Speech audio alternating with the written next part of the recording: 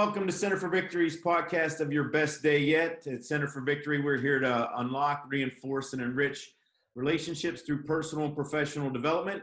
I'm Eric Guy, Chief Victory Officer here at the Center for Victory. My guest today is the one, the only Doug Smith from L3 Leadership. Welcome aboard, Doug. Great to have you today. Looking forward to our discussion. Likewise, Eric. Thanks for having me. It's always an honor to connect with you. Yeah, so this month, Doug, as you know, we've been talking about leadership and leadership in the new year. You've got a little bent on it. We've got some great questions here. We're going to just dive in. Before we do that, can you just give us a little bit of your background, especially like your leadership background as we talk about leadership this month? Yeah, so I have been on staff at Light of Life Rescue Mission, which is a nonprofit on the north side of Pittsburgh. I've been on staff there for around 9 years, and I'm the director of development there. I oversee an $8 million budget, and we are in the middle of a $20 million capital campaign. And I've been in that role for a year and a half now, so that's been a fun leadership journey and a lot of growth, a lot of lessons learned. And I am also the founder of a leadership development organization called L3 Leadership.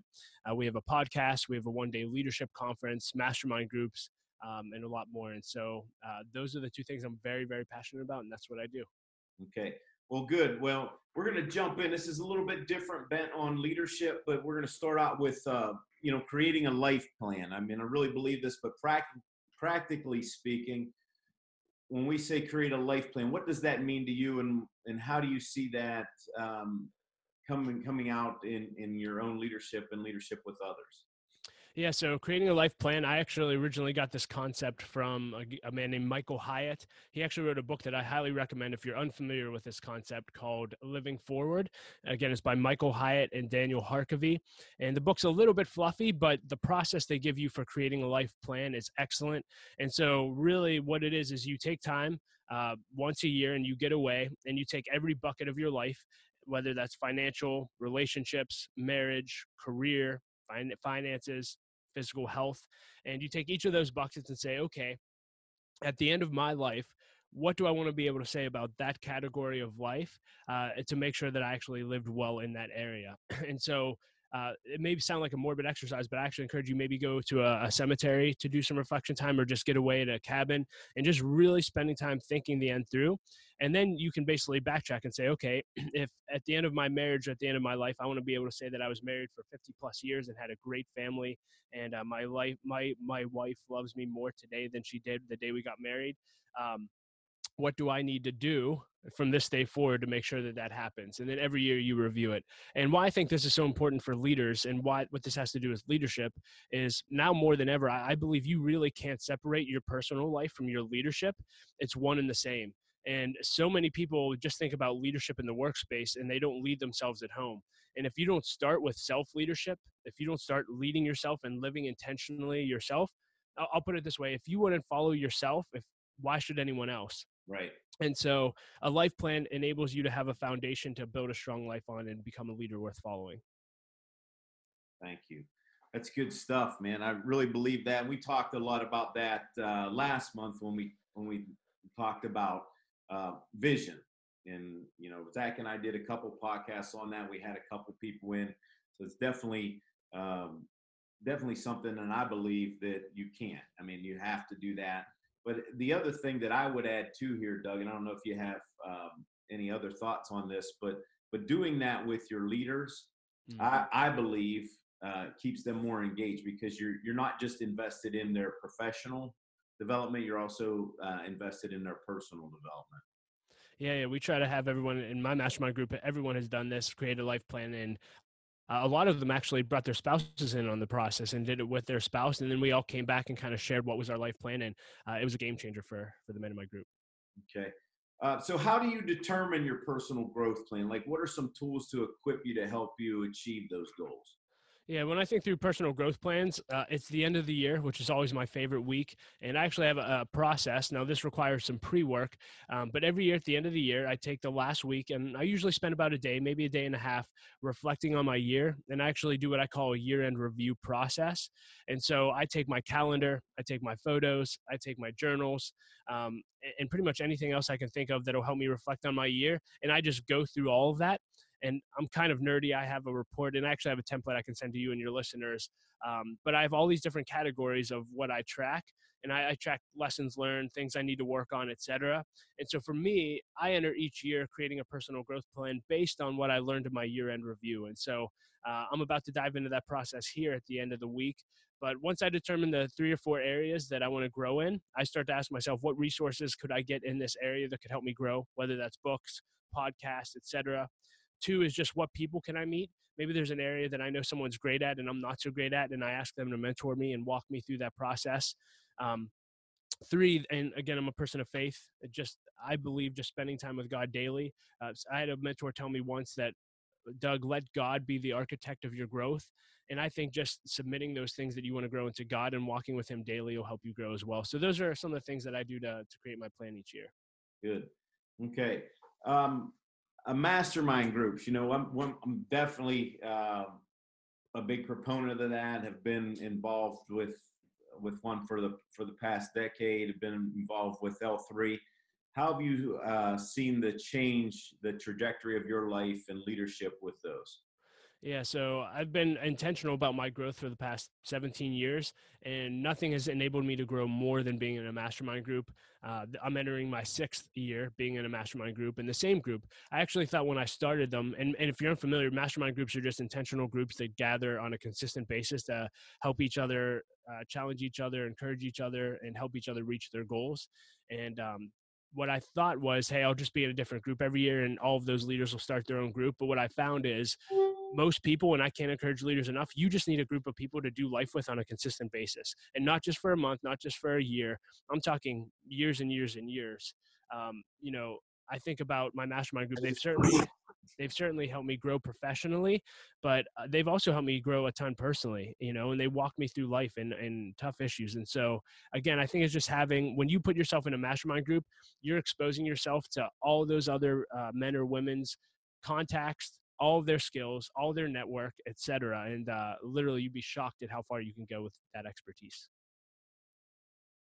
Good. How have you handled failure personally in your life?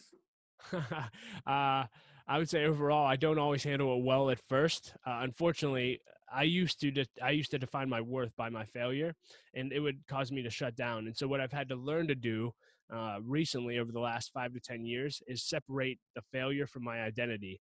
The reality is, I'm not my failure. A failure is an event, and the question isn't did I fail. The question is, what am I going to do with that failure?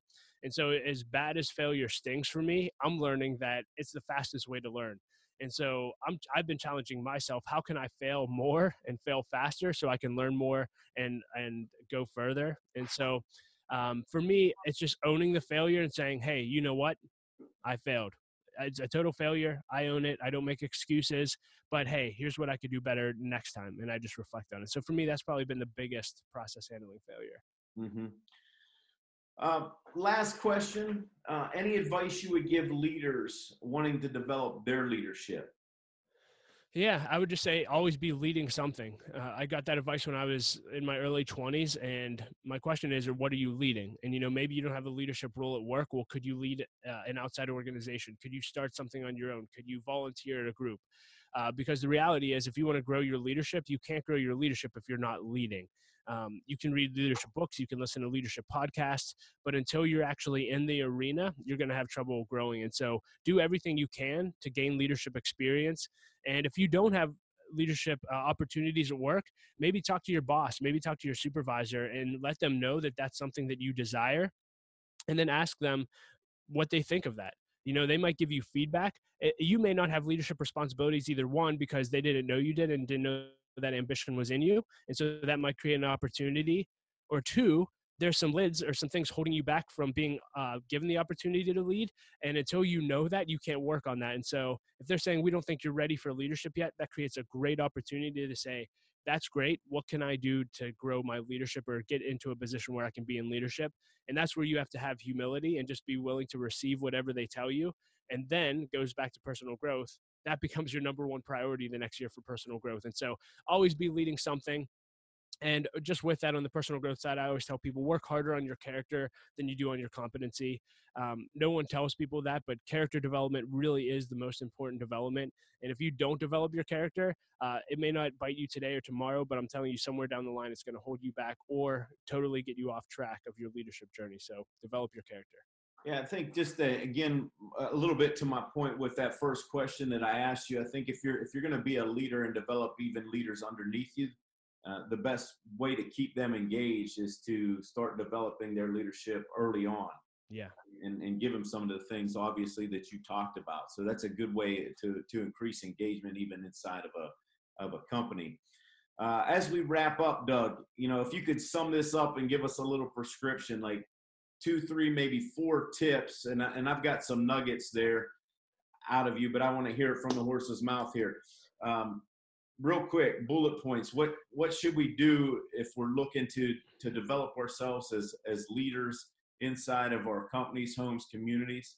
Yep. Here's your checklist of action steps. Number 1, it's the end of the year. So do a year-end review, reflect on 2019 and plan for 2020.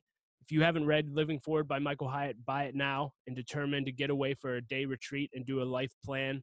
And then out of that life plan, create a personal growth plan for 2020. Jump in a mastermind group, whether it's Vistage, L3 Leadership, etc. Get in a group of leaders that will support you on a consistent basis. Deal with failure well. You're going to fail this year. You are not your failure. Learn from it and get better. And just develop your character. Go get them. Okay, that's the one I was waiting for. I knew it. Let's throw that in. That was a really good piece of advice. I'll leave you with this quote. It's from one of your favorites, Doug, John Maxwell. People don't buy in. People buy into the leader before they buy into the vision. So being a great leader and developing those skills, we really appreciate you on the show today. Hopefully that we can have you back for February when we're talking about really the heart of leadership. Would love to have you back for that as well, because you always have good tidbits for us and for our viewers and listeners. But that's all for today, folks. Thank you for watching and listening. Make sure you leave this video a like and leave a comment down in the comment section. We'd also appreciate it if you hit the subscribe button as well as the bell icon to get notified when we post next. If you'd like more information, you could always visit us at centerforvictory.com. And just remember, wherever you're at, wherever you're going, make this your best day yet. We'll see you later.